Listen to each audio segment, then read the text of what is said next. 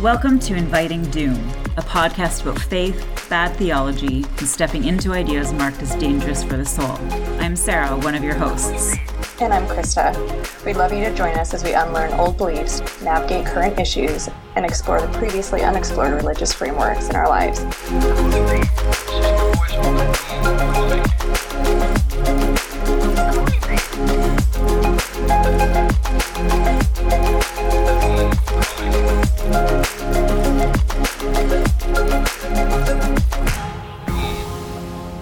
Hi, everyone. So we actually have finally named our podcast. It's called Inviting Doom. And I think Krista and I talked about our podcast title in the sense that we both grew up, and it seems to be the experience of a lot of other evangelicals as well, that we know who have deconstructed, is this idea of there's a lot of things that are not just taboo, but sort of all these do's and don'ts, do's as many as don'ts, that sort of if you do them or don't do them, you're going to invite some sort of catastrophic repercussions into your life. And whether that ultimately is like going to hell and letting the devil take a foothold or not, that we just really wanted to explore that. All these things that for our younger lives being fed into us and being told that these are the things you avoid and these are the things that you do. Otherwise, you're going to invite doom essentially into your life and you're going to fall away.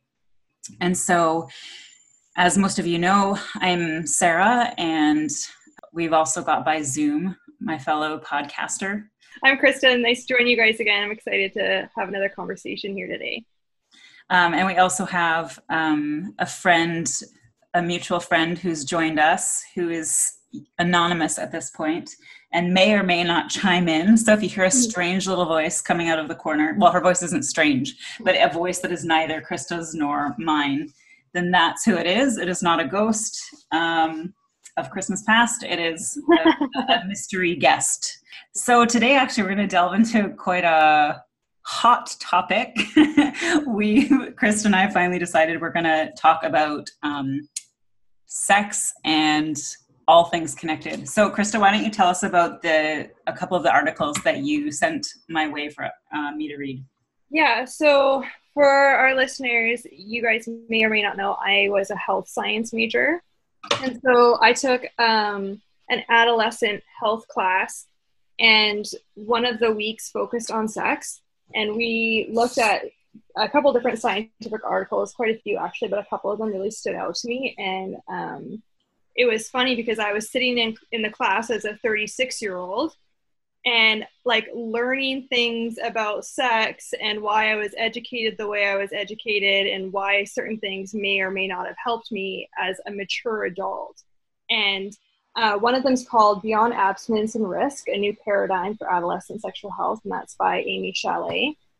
And the other one is called Why Pleasure Matters, and it's global relevance for sexual health, sexual rights, and well-being. And kind of what these two articles really dove into was how we teach sex and sexual health in schools or to young people. And there's been a history of parents wanting it to be in the home and wanting to have control, but ultimately the government has had to get involved because we don't know that all families are equipped for that. And so just for public health safety, the schools have gotten involved to make sure that there's something going on so that everyone is kind of on this equal playing field. But the two paradigms that they've used is abstinence only, or these risk paradigms, which is like, if you have sex, you're at risk for an STD. If you have sex, you're at risk for getting pregnant. And they don't ever really touch on things like pleasure or how to navigate partnerships or the fact that you can have sex in a really safe way. And then if you just are teaching abstinence only, then you're really teaching almost shame, where kids don't feel like they can go and talk or express their new feelings and their body, these emotions, everything that's tied together. Because we know that sex isn't just like this singular static thing. It's a part of self. It's part of identity. It's a part of culture. Like, it's so complex that you can't just isolate it and talk about it in this singular way. And when you silence kids who are trying to develop and figure it out for themselves, you end up making them figure it out on their own in silence, and a lot of times pushing them to porn to figure it out on their own, or asking other kids who are experimenting. And that's not always great either. And so anyway, as a 36-year-old in a health science class, I kind of had these epiphanies of like, wow, this is why I am the way that I am. Not only that, but I know from the evangelical side why I was taught abstinence only, why my parents didn't really sit me down and have the talk. And like a personal story of mine is my mom caught me at 13 years old on the internet Googling a naked man, because I grew up with 4 sisters. And at 13 or 14, I was like, I have no idea what a man looks like. And I wasn't trying to be bad. I wasn't trying to be like lustful and get into porn. I was just like, I need to know what a man looks like. What is this? You know, what is this? And of course, by the time she caught me, she was kind of like, that's fair. You should probably start learning these things. But by 13, 14, 15, kids are no longer listening to their parents. Parents do not have the voice in their child's life for those topics anymore, and they're already leaning away from their parents and leaning towards peers. And I don't think my parents were equipped, even if they wanted to talk to me about sex, because they also grew up in this abstinence only, very Christian view, paradigm, culture. And even if I was like, tell me about all these things, I think it would have been so taboo and uncomfortable for them, and almost trashy. Like it wouldn't have been classy for them, almost, that they wouldn't have been able to help me even if they wanted to. And so here's an interesting thing is, again, you already touched on this idea, of course, of sex being, or sexuality, those are two different things, but being shameful. And so then you have the reason that a lot of parents, and not obviously just religious parents, but particularly like evangelical religious parents, not talking about sex at a younger age when they do still have that audience and they do still have that sway with their children, because kids are pure, like quote unquote pure, and they're not supposed to learn this stuff. Like you're already by omission, you're already teaching your kids that sex is something not to be talked about, that your body is not to be talked about, that your desires are not to be talked about. And so sure, you may think, okay, well at 16, they're probably going to start to date and maybe they should know something by then. Well, like you said, by then they already have learned stuff from other places. And again, just as a side note, I hate that sort of paradigm, as if, which I grew up with, and I'm sure you guys grew up with as well, is this idea that the world, quote unquote, the world's teaching of sex is dirty and awful. And if they don't learn it in the home, they're going to learn it from these awful, dirty places. Well, that's not actually the case. I mean, I'm not saying, there aren't horrible, ways to learn about sex out there, but there are a lot of educational resources that don't shame and don't make sex dirty, that exist outside of the home, that often are blocked and often are not encouraged and often not supported, but they're there. So I just wanted to get rid of that thing of like, oh, if you don't teach your kids the basics of sex at age 7 or 8, they're going to learn it elsewhere, and that's going to be an awful, horrible, dirty thing. Well, that's not necessarily the case. But if you were going to want to have a conversation with your kids, by not talking about it, you're already saying that it's dirty and that it's something that you shouldn't think about and shouldn't talk about. And I mean, you said your story, like I'm pretty sure my parents, my mom, no harm to her, but like you said, there's just such an ill equipping there. I think the first time I ever heard about sex is she tried to use something that I understood, which was cats at the time, was like, this is how cats do it. And then she said to me that, like, I don't remember this, but she said my response to her explaining the cat mating process was, oh, well, thank goodness humans don't have to do it that way. So all in all, a very successful sex talk, right? Like, oh, thank God, that sounds atrocious. I'm so glad that you're never doing that.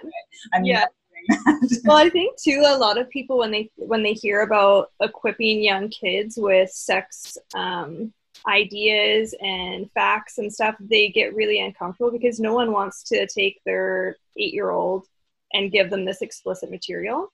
And no one is actually suggesting that. Like, there's really age appropriate ways that have been studied, and you basically just start with anatomy, like this is a penis, this is a vagina, things like that. And you don't have to sexualize everything for them, but they need to have an idea of what the human body is and what it can do and stuff. And then as they grow, you kind of build on that.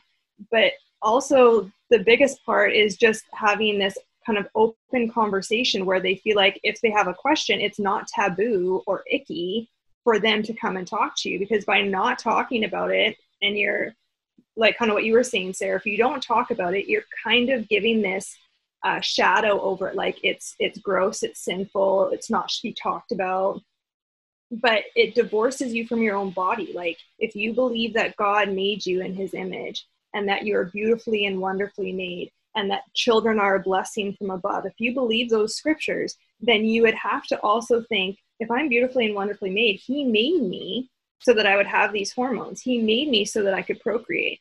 And so why is it so bad for my body to do what it's designed to do, which is feel horny, want to procreate? The biggest drives in your body is to survive and reproduce, right? So like you want to survive so bad, but you're trying to tell your kids to not feel like reproducing. And that's literally something that they cannot turn off. They try to repress, or they try to perform for you, or they hide it from you. But the conversation should be more about, you are going to feel these ways because this is the way the biological body has been made. Even if God made this body, he made it this way. And there should be an awareness of that. Well, and I think that going back to that dichotomy of, if we one step back, you're saying, well, if your body is fearfully and wonderfully made, but that's contradictory in scripture. So you have essentially like the first body, like Adam and Eve's bodies were fearfully and wonderfully made, but they're sinful and dirty and broken. So right. Force any of your urges and any of your desires, it basically makes it impossible for you as a human to navigate what's dirty and sinful and broken and awful and what's fearfully and wonderfully made. And that's very simply wrapped up as like, oh, anything that occurs within marriage is fearfully and wonderfully made, and everything that's outside of marriage is dirty, sinful, awful, and broken. And there's actually something, because obviously people have urges of all kinds. Like I had to take the cookie dough away from my friend here because urges to just keep eating cookie dough have problems. But not Brene Brown. I love Brene Brown, but Glennon Doyle's book Untamed, she talks about that. She talks about this story, which I thought was really fascinating in relation to desire. She talks about a friend, I think it was, who basically said, I have a really strong desire to sort of like run away and buy a house on a beach. And she sort of goes through this thing and she says, well, if the friend didn't have any funds, like it was an impulse that's irrational. It's like this strong desire to buy a house on a beach. It's maybe nostalgic. It's maybe, she's like, you don't have any money. What would you do about your job? Like all these kinds of things. But she talks about like going deeper into sort of what she would call your knowing, and whether that's God or your sort of internal knowing of being at rest with yourself. But this idea of like, you don't actually want to run away and buy a house at the beach and spend all your money. When you dig that apart enough, you're like, oh, you actually want to connect with your family. And because you have these ideas around the beach being disconnected from the busyness and craziness of society, and that the beach house is the time that you go on vacation with your family and you connect with your family away from the stresses of life.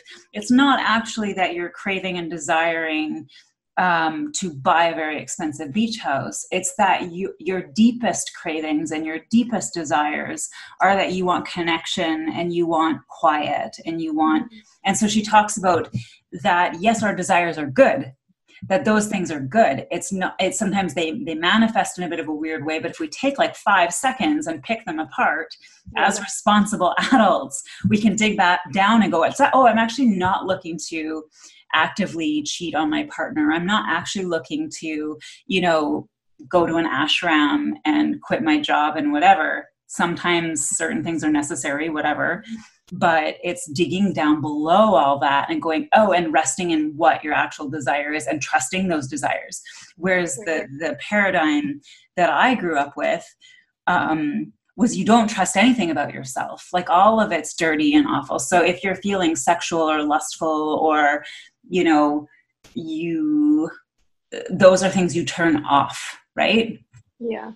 I think that we grew up very similarly. Excuse me. One of the things that I think about with the sex education is so many other things we talked about in my family, temptations, like we would talk about lying or gluttony or, you know, just any of the 10 commandments. And so I felt equipped to deal with other temptations. And I kind of knew the list of which ones were wrong and why they would be morally wrong and all that kind of stuff. But when you don't touch on sexuality and there's just kind of like we don't talk about that. And you have the idea of like, this is bad, but you're so ill-equipped to deal with that. You kind of take all of the tools away from the person. Like I knew why I shouldn't lie, but I also understood why I would be tempted to lie. I didn't know why I was feeling frisky or horny or hormonal. I didn't know how I was supposed to handle those feelings. And to this day, I'm not really sure what like Christian parents would be telling their kids if they were promoting the abstinence only and they didn't want their kids to have sex, but they also wanted them to be equipped. What would you tell your, 12, 13, 14-year-old who's going through puberty of, you're going to feel really horny and that's to be expected because these hormones are going to come as part of your development. What do you tell them to do with that? Well, I think the Vargas piece that you sent over, the Ford Vargas, and there were like a bunch of different writers. Yeah. I thought that was really interesting about framing that desire, whether it's desire or hormones or whatever, but framing sexual desire within the framework of human rights and holistic health, like desire and health and human rights, safe, consensual, whatever, that's all part of it, because it's much more easy. Like you said, you're not equipping by omission, by not talking about it, and by not letting kids know exactly what's happening. You're not equipping them. You're setting them up for disaster and failure. Yes. And they're either going to be two kinds. They're either going to fail at it and they're going to have sex before marriage and they're going to screw up or whatever, because they're not going to be able to control it, or they're going to be like how you and I have talked about, where you just shut everything down.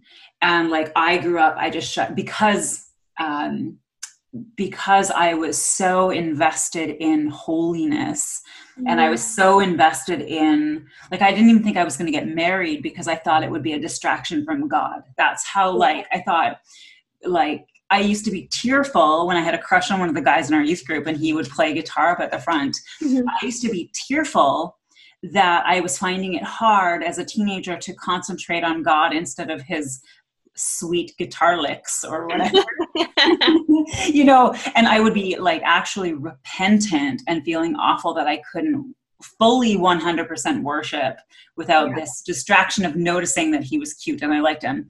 And so I just thought, well, the best thing is like, if desire and any sort of sexuality is going to detract me away from God, well, then I might as well just not feel those things. Let's just just hack out large parts of yourself.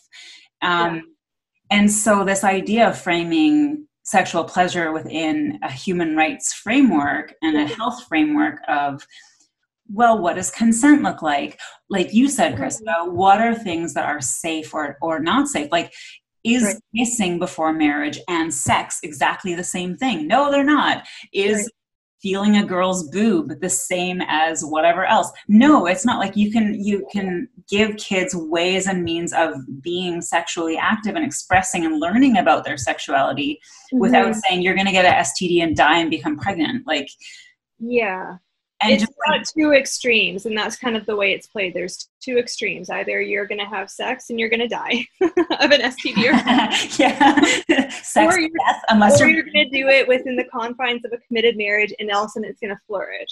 Yeah, magically. Yeah, that's kind of like the other big lie that you and I have talked about before too. Just we have mutual friends. We have probably these experiences ourselves. I can only talk about myself personally, but I basically waited until marriage. You know, we had some really close moments because we were almost married and it was exciting. But for the most part, like honeymoon was the time. And like I had these ideas that it would just kind of click into place.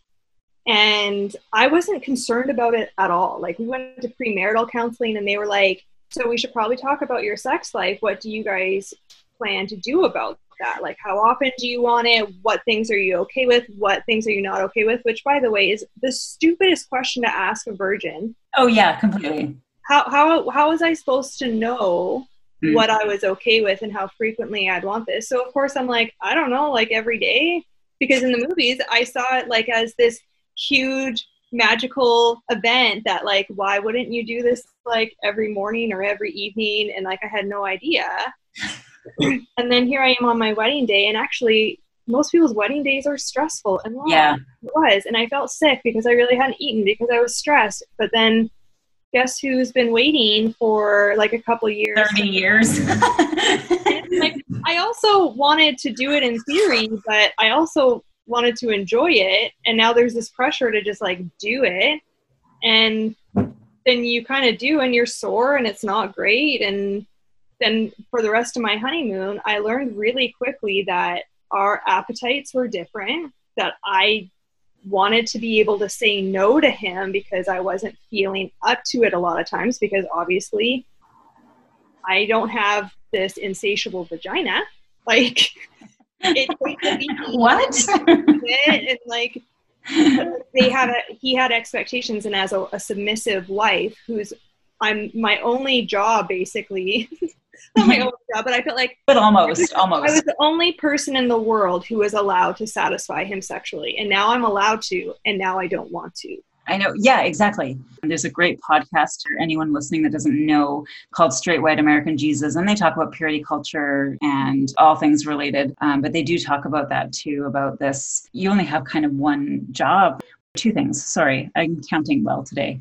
But like two things, Christian is assumed, obviously, and virginity is assumed. And that actually in itself becomes like idolized. Like that's an idol. Yes. Sex becomes an idol of this weird, like fantasy idol, whatever, that isn't even rooted in any sort of reality. The thing that I thought was very fascinating, as you've already mentioned, Krista, sort of this stuntedness that occurs where you may have great brain power, figuring out all sorts of theological ins and outs and flourishing at school or whatever, and you're totally stunted in sexuality because you don't know about yourself, because you've hacked off all those parts of yourself if you were like me. And that stuntedness, it's just very fascinating because you have two things at play. Your sexuality has been stunted, and yet you're expected to perform sex. And so for the Christian, I'm obviously using these terms very loosely. Many Christians are very different, and evangelicals even in themselves are extremely different. So pardon us if sometimes either Krista or I use too broad of terms. We're largely speaking to our own evangelical upbringings that occurred both here in BC, and Krista was in the States for a while. But this thing where sex is seen as sexuality, that sex, the act of sex is sexuality. So you have turned off your sexuality. You don't know about it. Like you said, Krista, you don't know your body parts. You don't know what does what. You don't know how you are feeling. You don't know what your appetite for sex is. You don't know if you're sexually compatible with the person you're going to marry. You don't know about consent. I never learned about consent. I never learned that about it was okay to say no to your husband. I didn't learn jack shit about sex or how I was supposed to feel about it or what I wanted or desire. Nothing. Literally, my sex talk was sex is important to the husband. That was it. That's what I got. And so I wasn't even in the equation. It was just like, oh, you have, like you said, the vagina, and that's for the husband, and that's it. There you go. And then your sexuality as a woman is suddenly supposed to magically materialize on your wedding night as you perform an act of sex. And those are two very, very different things. Being a sexual being is no different than the fact that we like to eat food and need to eat food and breathe. Like sexuality as humans, and I'm not saying that everyone expresses sexuality in the same way or has the same desire levels or wants or whatever. I'm just saying that's just a part of being human, is that there is a sexual component to humanity. And that's, you're not allowed to express that sexuality, not just in sexual actions, like, okay, you can't be kissing, you can't be dating, you can't be holding hands even for some people. You can't be doing any of that stuff. But you also can't be sexual. Like, you can't wear lipstick. You can't be too alluring. You can't be okay with t-shirts. Yeah, you can't be okay with your body. Yeah. As a woman, you can't attract the male gaze. Like, you are responsible for the male gaze, and that weight that you're putting on, say, 12, 13-year-old girls, that they're responsible for providing a neutral, non-sexual landscape for men, so that men who are these sexual pigs who can't control themselves, which is a huge disservice to men, as if men don't have control, don't understand consent, don't have deep, intricate emotional connections and feelings around sex. So a huge disservice to men. But this idea that, like, women are just this neutral nothingness upon which men get to put their desire when the time is right, when you put a ring on it, Yeah. Well, and what was funny for me and kind of ironic and sad all at the same time was I so badly wanted to be a good wife. I wanted to do it right.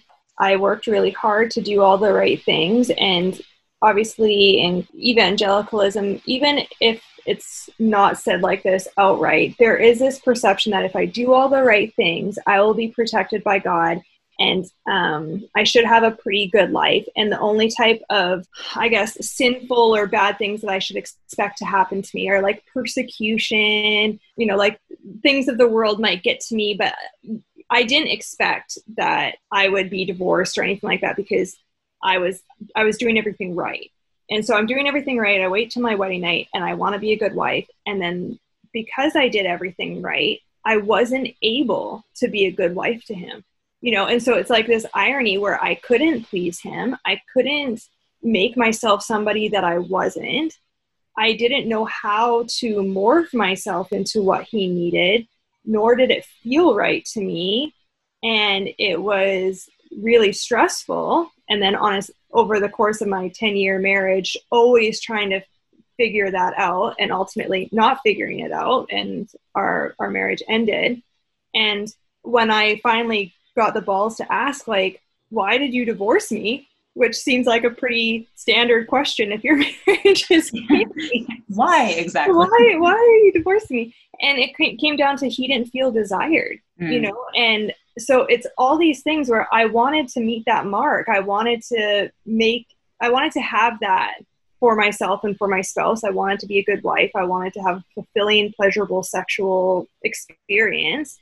And the fact that I had waited, I hadn't experimented really. I hadn't had anyone to teach me or to talk openly with me about how to negotiate, how to discover my own pleasure, how to gradually build up, like try something and actually take time to debrief with myself and my partner of like, did I enjoy that? Do I want to do that again? Like little things like that go a really long way. But when you're thrown into a marriage without any experience at all, and the expectation is that you perform and you do whatever your husband wants and needs, you don't have room. Well, I didn't have room. I guess I shouldn't say it to everybody. I didn't feel like I had room to really negotiate for myself and discover for myself. And instead I was behind the ball, always trying to figure out, how do I make this right for him? And you can. Well, and shocker, like that's not someone like running after you and constantly going, oh, what do you need? What do you need? What do you need all day? That's not enjoyable for someone who actually cares about their partner. Maybe it's fine for those people who want, well, I was going to say something bad, but I was thinking of like that sort of that want of a return to a 1950s sort of subservient woman who cooks and cleans and meets your needs. And, you know, you have the perfect picket fence. Maybe that works for those kind of people. But for modern couples who are suffering under economic difficulties and maybe problems getting pregnant or job issues or trying to pursue hopes and dreams, all these things, do you then want to come home and just have this totally clueless person who not only doesn't know themselves and know what they like and what's enjoyable for them, but they're constantly fawning over you of like, oh, what do you need? And creating this rampant insecurity in your relationship because you're so petrified that this person is going to leave you. Like, that's what when I went into marriage, I thought this person will leave me if they're not pleased with me. Like, that was my reduction of marriage. Was sure, people can have, like, you know, when they're older and they make it through 70 bajillion years of marriage and then they're no longer sexual and they just are like friends. Cool. That seemed okay with me. But it's like, if you didn't survive that long, it was probably because you just had this stereotyped, callous, horny man who wasn't satisfied with you. And if you didn't work really hard to make sure that everything was good and perfect and yada, yada, then they were definitely going to leave you. And so it was just this like totally one-way conversation in the sexual arena of just like, this isn't edifying. This isn't any sort of mutual connection or soul binding or anything. It's just one person is just totally insecure. And the other person's like, why is this person mentally not even here with me? Like, we're not even connecting because this person is a million miles away, probably running over, like, what else could I do to make him happy? What if I made a nice pot of stew? Or what if I, like trying to think of all these ways of being the absolutely perfect subservient wife. And there's just what does that mean? There's no connection. There's no enjoyment. There's no, And where are you as the female in that too? Like, I've learned about that for myself since I've been out of my marriage, because for so long trying to just please him and make sure I'm being a good wife on his terms and all that meant that I wasn't necessarily in tune with my pleasure, what I wanted. I was so focused on what he wanted, what was pleasurable to him, that I never stopped to think about, well, what about me? Like, I almost felt like that was his territory. Him as my husband, I felt like because he loved me, he would make sure that I was well taken care of. And it was my job to make sure he was well taken care of. But it wasn't my job to take care of myself. We all know, like, that sounds so crazy, especially if you're listening to this as a secular person. Like, nowadays, we're all about self-care, love yourself first, and then you can love others, things like that. But which is, let's point out, like, that's sacrilegious, that what we grew up with, like that idea of looking after yourself is seen as totally humanistic and totally just like, that is the antithesis of Christianity. In that interpretation of Christianity is just like, maybe it's okay from time to time to set boundaries for yourself. But in reality, you're supposed to be poured out constantly like this living sacrifice over this altar that is insatiable, the insatiable altar that demands eternal and constant sacrifice on your behalf. It's exhausting. You just never, you never can be sacrificial enough. And then you're supposed to be content and you're supposed to count your blessings. And so sure, the sex might be terrible or your finances are falling apart or whatever, but sure, just be happy for the fact that he still smiles when he sees you instead of scowling, or, you're supposed to be contented with so little. Right. And the scriptures about how wives are supposed to submit to their husbands and husbands are supposed to lay down their lives for their wives.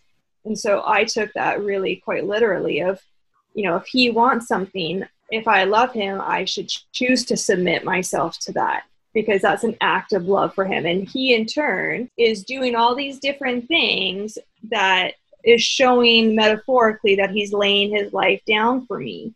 And so you kind of get these different pressures, but basically it's saying to both parties, you should give all of yourself to your partner, even to your detriment, even unto death, like lay yourself down for them. And now as somebody who's kind of deconstructing a bit, I kind of think like, you know what? If you're an asshole, I'm not submitting to you. If you're abusive, I'm not submitting to you. If I don't like that, I'm not submitting to you.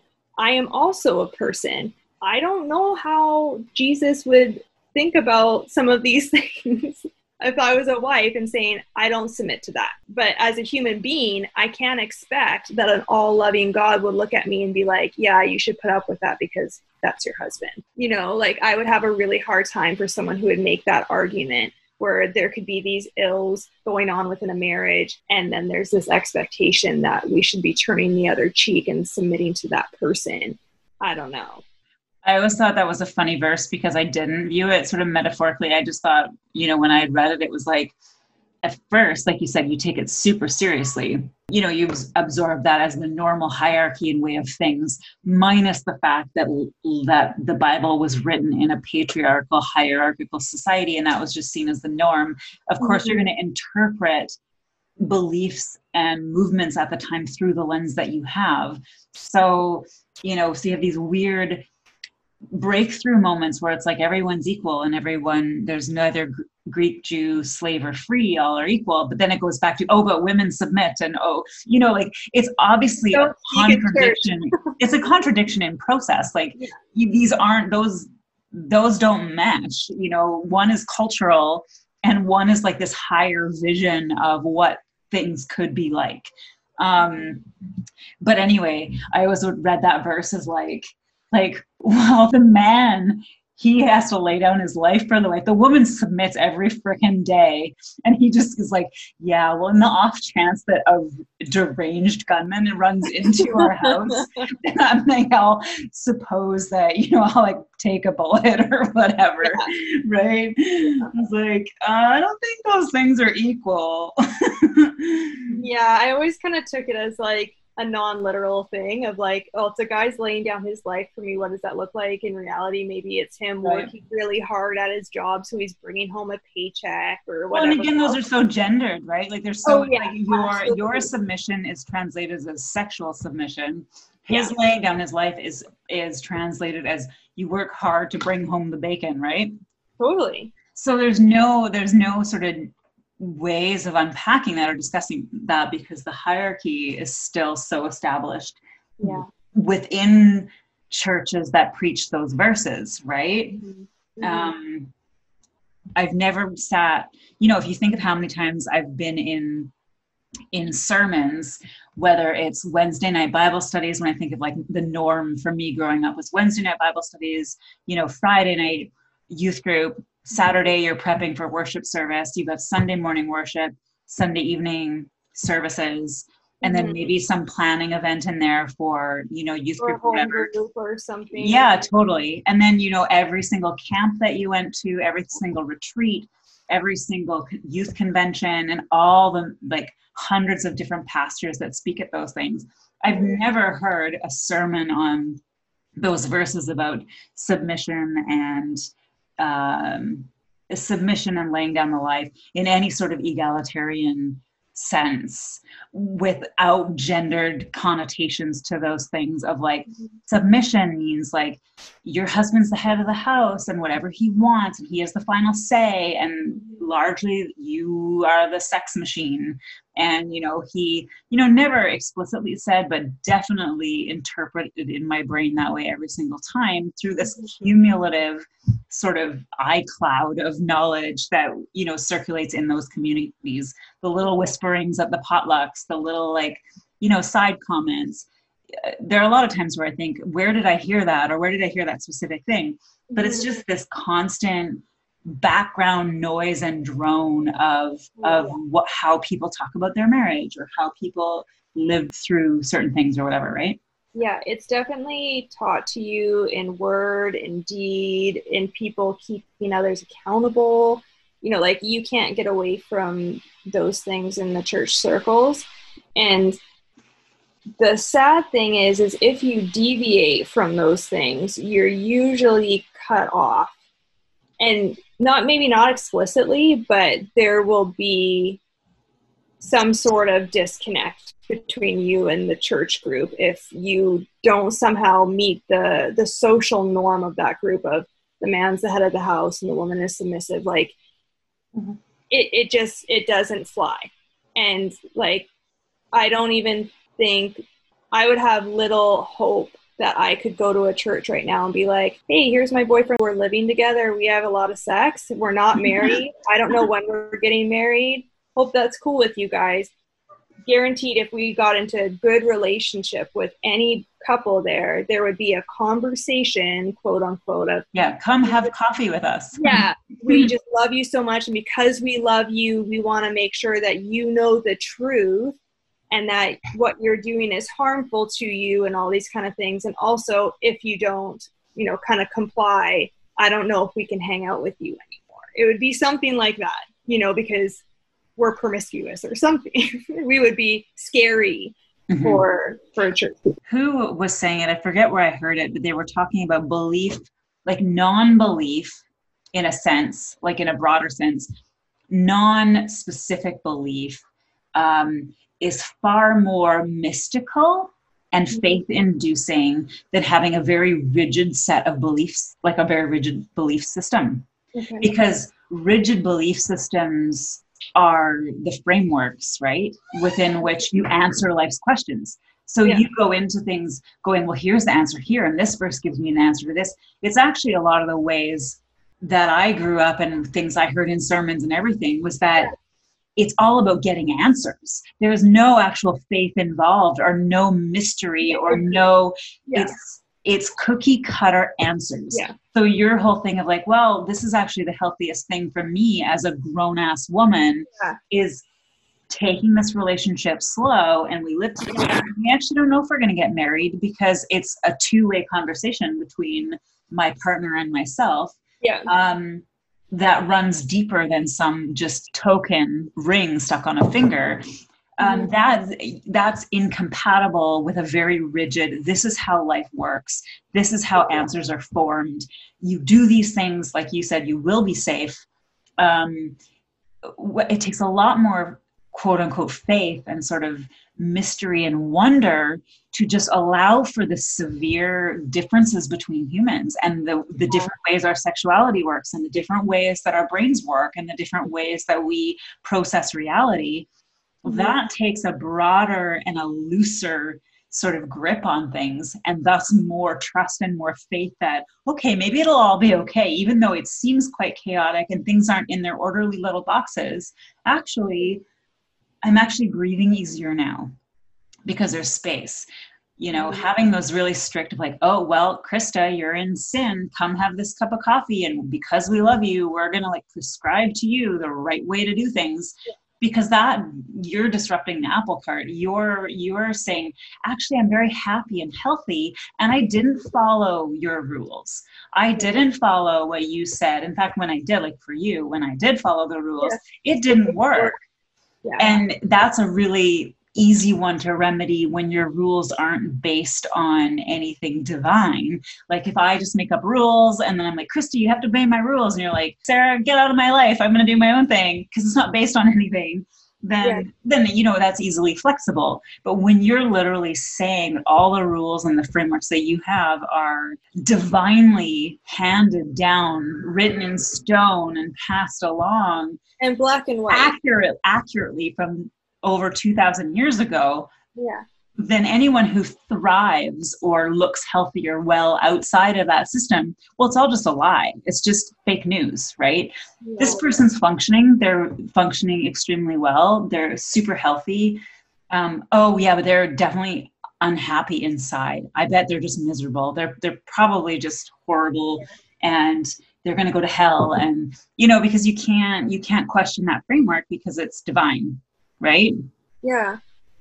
Well, and I think what's been a huge takeaway for me is I look at a lot of people's lives now that I used to judge. I used to judge people as an insider and think like, oh, they're fallen, they're backsliding, they're falling away from God, all these kind of things. And I have so much compassion and almost just like I feel a little guilty about it now because I understand that the people who are able to toe the line and conform to these black and white rigid beliefs are usually the ones who haven't experienced a huge life upset, maybe, to challenge a lot of those things, or they have, and it's easier for them to conform and keep their community than to challenge the idea itself.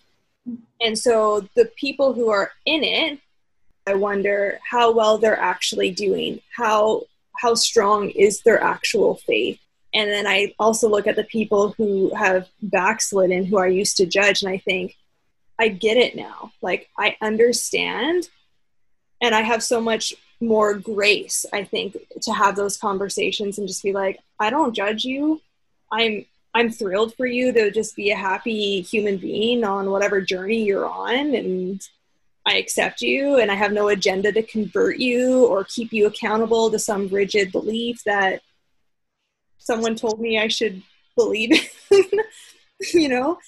And I think that I wish that the church would be more like that, of like, wherever people are at in their journey, even if they're like the woman at the well that Jesus finds who's sleeping around with 5 different people, and she has a husband, but she left her husband, that whole story. He's probably an asshole.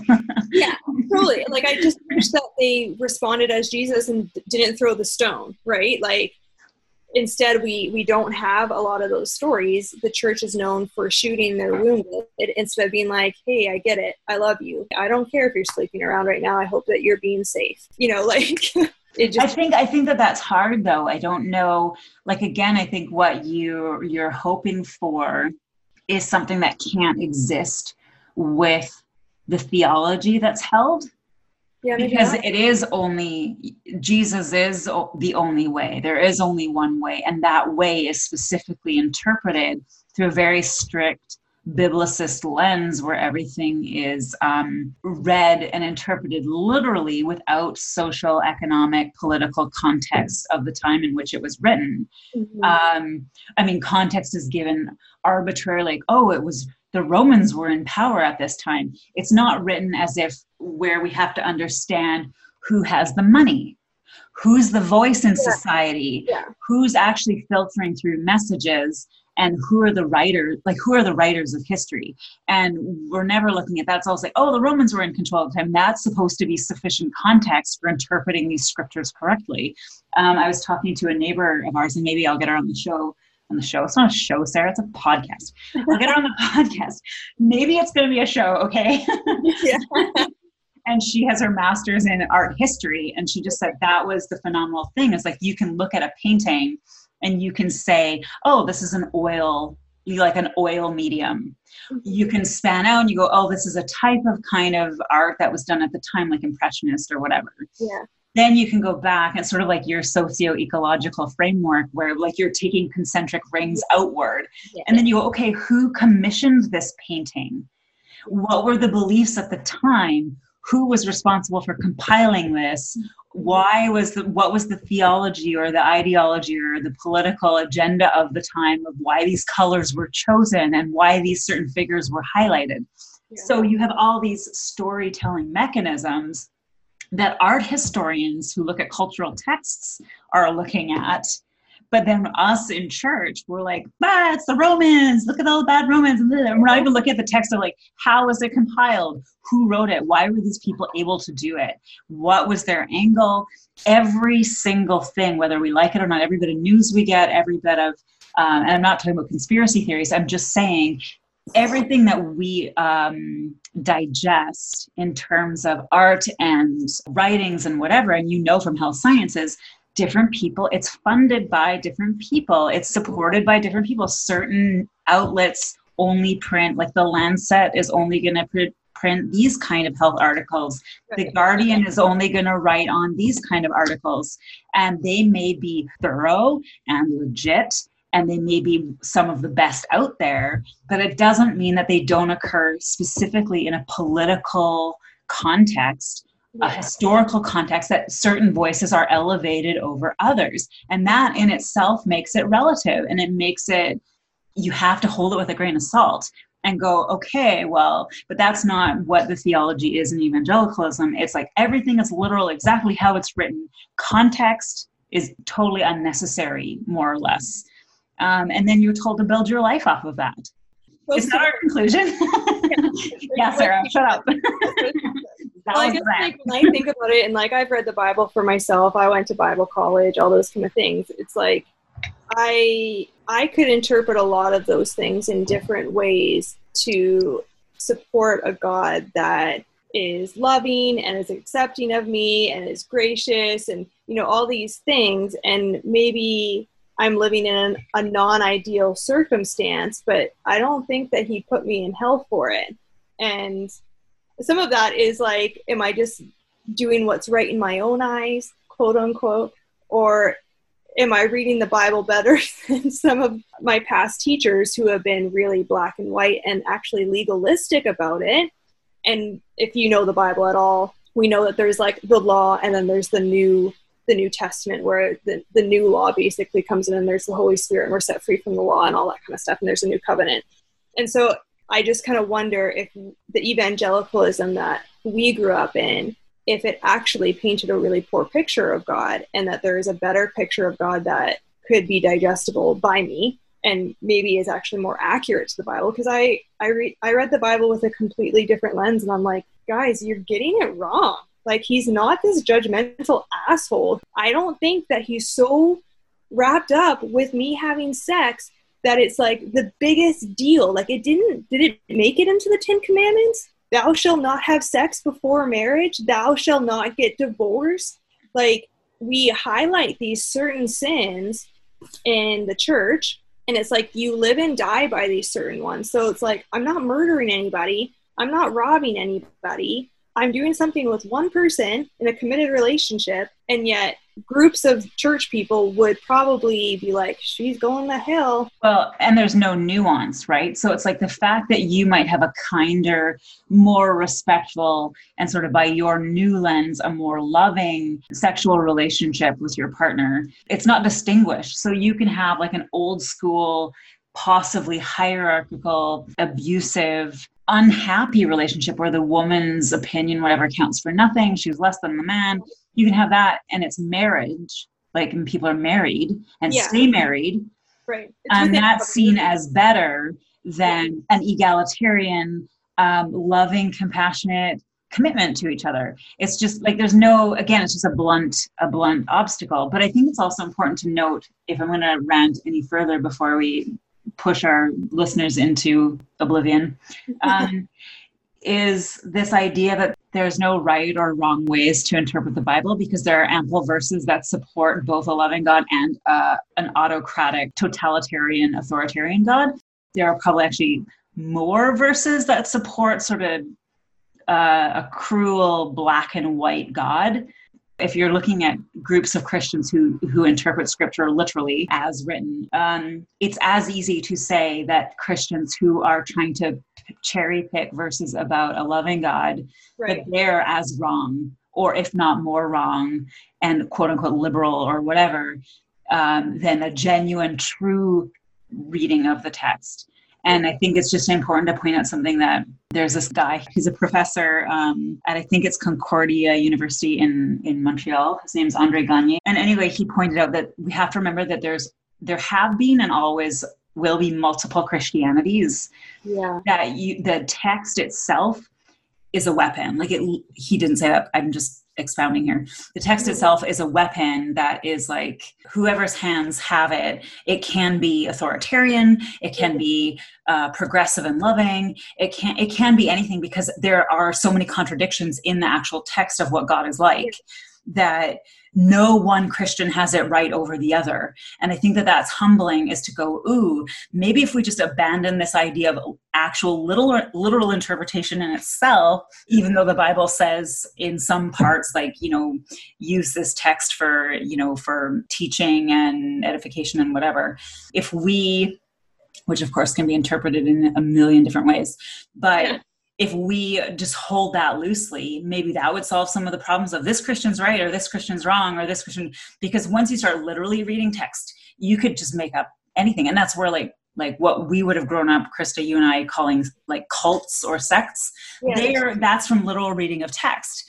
because they have enough verses that they can say, well, this actually means this, and this means this. And the idea that cults come out of literal reading of the Bible shows the contradictions and shows where things fall apart as soon as you try and start saying, well, this Christianity has it better than this Christianity, because the text supports genocide. The text says for slaves to be content where they are, and it was used to justify slavery with scriptural references.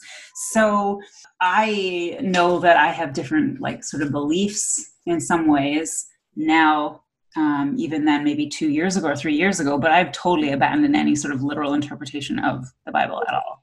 And I know that that's different for everyone, and that's great, because I think people need to have that theological back and forth all the time and, hone it and define.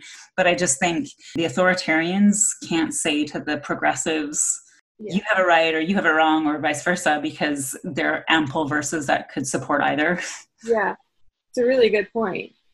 And I especially liked your point about how you could have a marriage with like an abusive relationship that has done the technical marriage and kept everything within that covenant. And we would look at that as the best way compared to somebody who is in a committed relationship and healthy. And I think that those little things and those nuances are huge mind fucks for me, who have grown up in a black and white world. And I've only been kind of questioning some of this for the last 4 years, and slowly, because it's really difficult to read things out. Because every time you ask a question, you kind of push it down as if like you're blaspheming God, or you're having doubts, or you should be a better Christian. And basically back to the title of the podcast, of you are inviting doom if you don't accept the things that you're supposed to do or have the faith that you're supposed to have. And so it's been a really difficult journey for me to kind of live the life that's actually healthiest for me in this season, because it means that I'm going against faith teachings that have been integrated in my life and in my body and in ways that I don't even know in my subconscious since I was born, right? And I think that that's for anybody who's grown up in the church. Like, we behave and believe and do things that we don't even know why we do it. We have no idea where it came from. And it's only in these kind of deconstructing seasons where you kind of pause and think like, what the hell? And like you look around and you realize like no one else is doing this. Like no one else is buying this bullshit, and it's actually kind of harming me. Why am I still doing that? Like, why would I go into a new relationship and wait till marriage and have a repeat of my last marriage? Why would I do that? And the church would say, well, because that's God's way. And if you believe in God and if you trust God, he'll bring the right man to you, and you probably won't go through this again, and he'll heal your broken heart and blah, blah, blah. But in reality, that's insanity. Like, that's insanity. Why would I put myself through that? If I love myself, if I have any care for myself, I wouldn't do that. It just doesn't make sense. No, it doesn't. It's actually not logical. And it's, the thing too of like, why would you, something that's so vulnerable and exposed, why would you put yourself through that without actually finding if you are compatible in all ways? It's almost like sex is an afterthought. It's like, oh, first you have to be compatible spiritually, which means you just have to believe the same thing. Then you have to be compatible as in you can't be gay. You have to be a man and a woman. Yeah. And then compatible as in, oh, maybe you like the same hobbies and you both want children. That's the extent sometimes of your compatibility checklist for when you get married. And we go back to this idea of being like sexually stunted. You expect to bloom into a full sexual human being, and full even theological human being, which you might have luckily enough developed a bit before you got married or whatever. But, you're supposed to just suddenly develop a full understanding of yourself when your understanding of yourself is just submit and sex is an afterthought. And in fact, up until your wedding night, it's totally dangerous. And we probably shouldn't carry on too much longer. And we can always extend this into a second time period. But I think there's extensive harm to our bodies and our, like you said, it's all in your body as well. It's not just in your head. Like you hold these things in your body. And there's something called like religious trauma syndrome.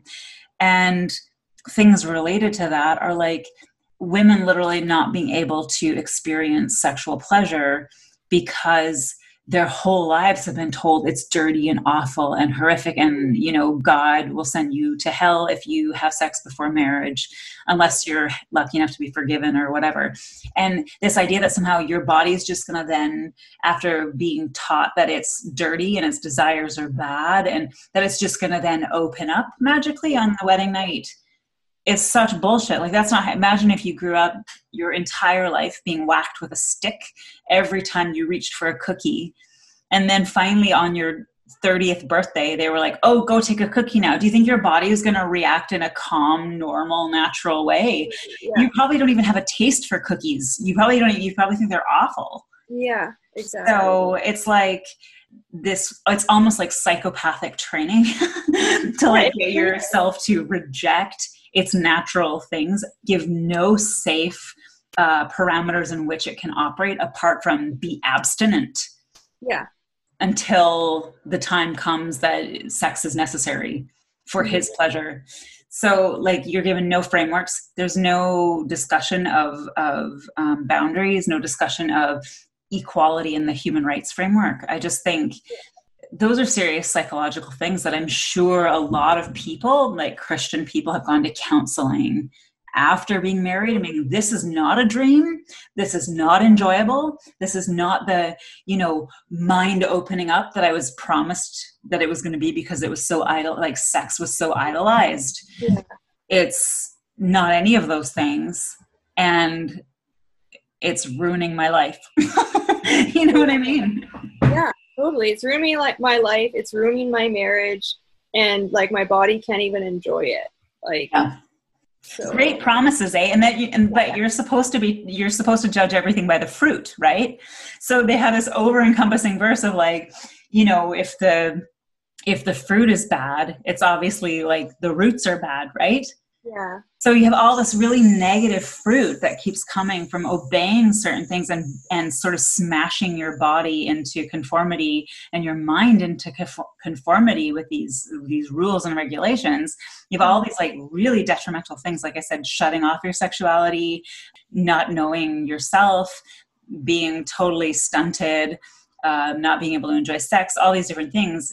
And then the fruit is horrific. And it's like, oh, but that's what God said. So in the long run, it'll be good. It's like, well, then you can't even trust that. You can't even trust the fruit. It's all deception. It's all, your desires are deception. The fruit that's ugly that manifests within God's supposed promises, you can't trust that either. Like you can't, it's always like, well, when you die, it'll all make sense.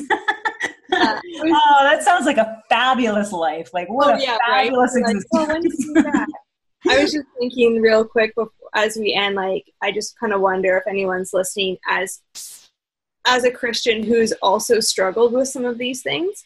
And I think that everyone's sexual journey is really unique. And I couldn't tell any one person what to do. But I would say that there were some things that have helped me in my journey. And again, I'm not promoting this as like a blanket statement for anyone to just go do these 10 things and everything's fine. That's not what I'm saying. But this is my personal journey. And what I did for myself was I'm just going to try different things for myself. And I'm going to acknowledge to myself if I like them or not. And then the next step would actually be to communicate that to your partner. And that's really difficult when you're not trained to do that, to say, I like that. I don't like that. Like, I don't like that is not part of a Christian, as a Christian wife, it was not part of my vocabulary. And so like those two things of I like this, I don't like this, and trying within what I was comfortable with, not just like going out and trying everything under the sun, trying things that I was comfortable with outside the confines of marriage and admitting those things of yes or no lists almost. That's really helped me kind of build a repertoire of, okay, me as a sexual being means that this kind of works for me and this kind of doesn't work for me. And I like it with this package and I don't like it with that package. Does that make sense? Yeah, well, I mean, I think it makes, obviously perfect sense, but really the hilarity of it is it's so absurd to say these things. Like if you were talking about food, yeah, like, why don't you go out there and see if you like coconut yogurt? Why don't you try and see if you like paprika? Like all of these things would be, this is such a stupid conversation to be having. And yet we're old and having to reclaim the basics of what do I like, what don't I like? Yeah, as humans, we like to eat. Some like it spicy, some like don't. Everyone has to eat. Some people don't have taste buds and it's not really like, it doesn't work. They don't have flavors. And sometimes you have a different craving on a different day. Yes, and sometimes different cravings on a different day. And all of that is seen as totally acceptable to the human existence and experience. And none of that is applied to sexuality at all.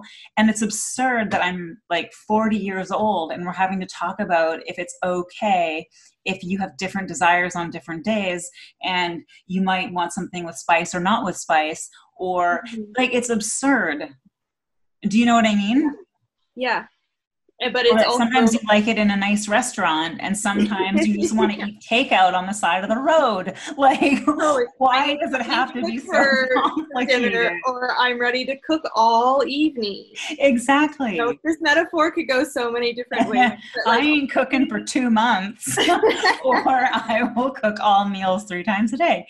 I know it doesn't like, and none of that is static, right? Yeah. Well, but the absurdity that we don't explore that reality of human existence is just crazy. Well, and I know that you and I aren't alone in this. Like, I think that there's huge masses of women who are starting to maybe talk about it with their friends, but there's huge masses of women who are still completely silent about their sexual journey and dysfunction because they're a submissive wife and the only person that they would be sharing that with is the husband that they're supposed to submit to. So I'm hoping that as people listen to this, they can have a voice or have someone to relate to and think, oh my God, that's me. I've never been able to say that, or I haven't ever thought about that for myself, and just find a place for themselves in this.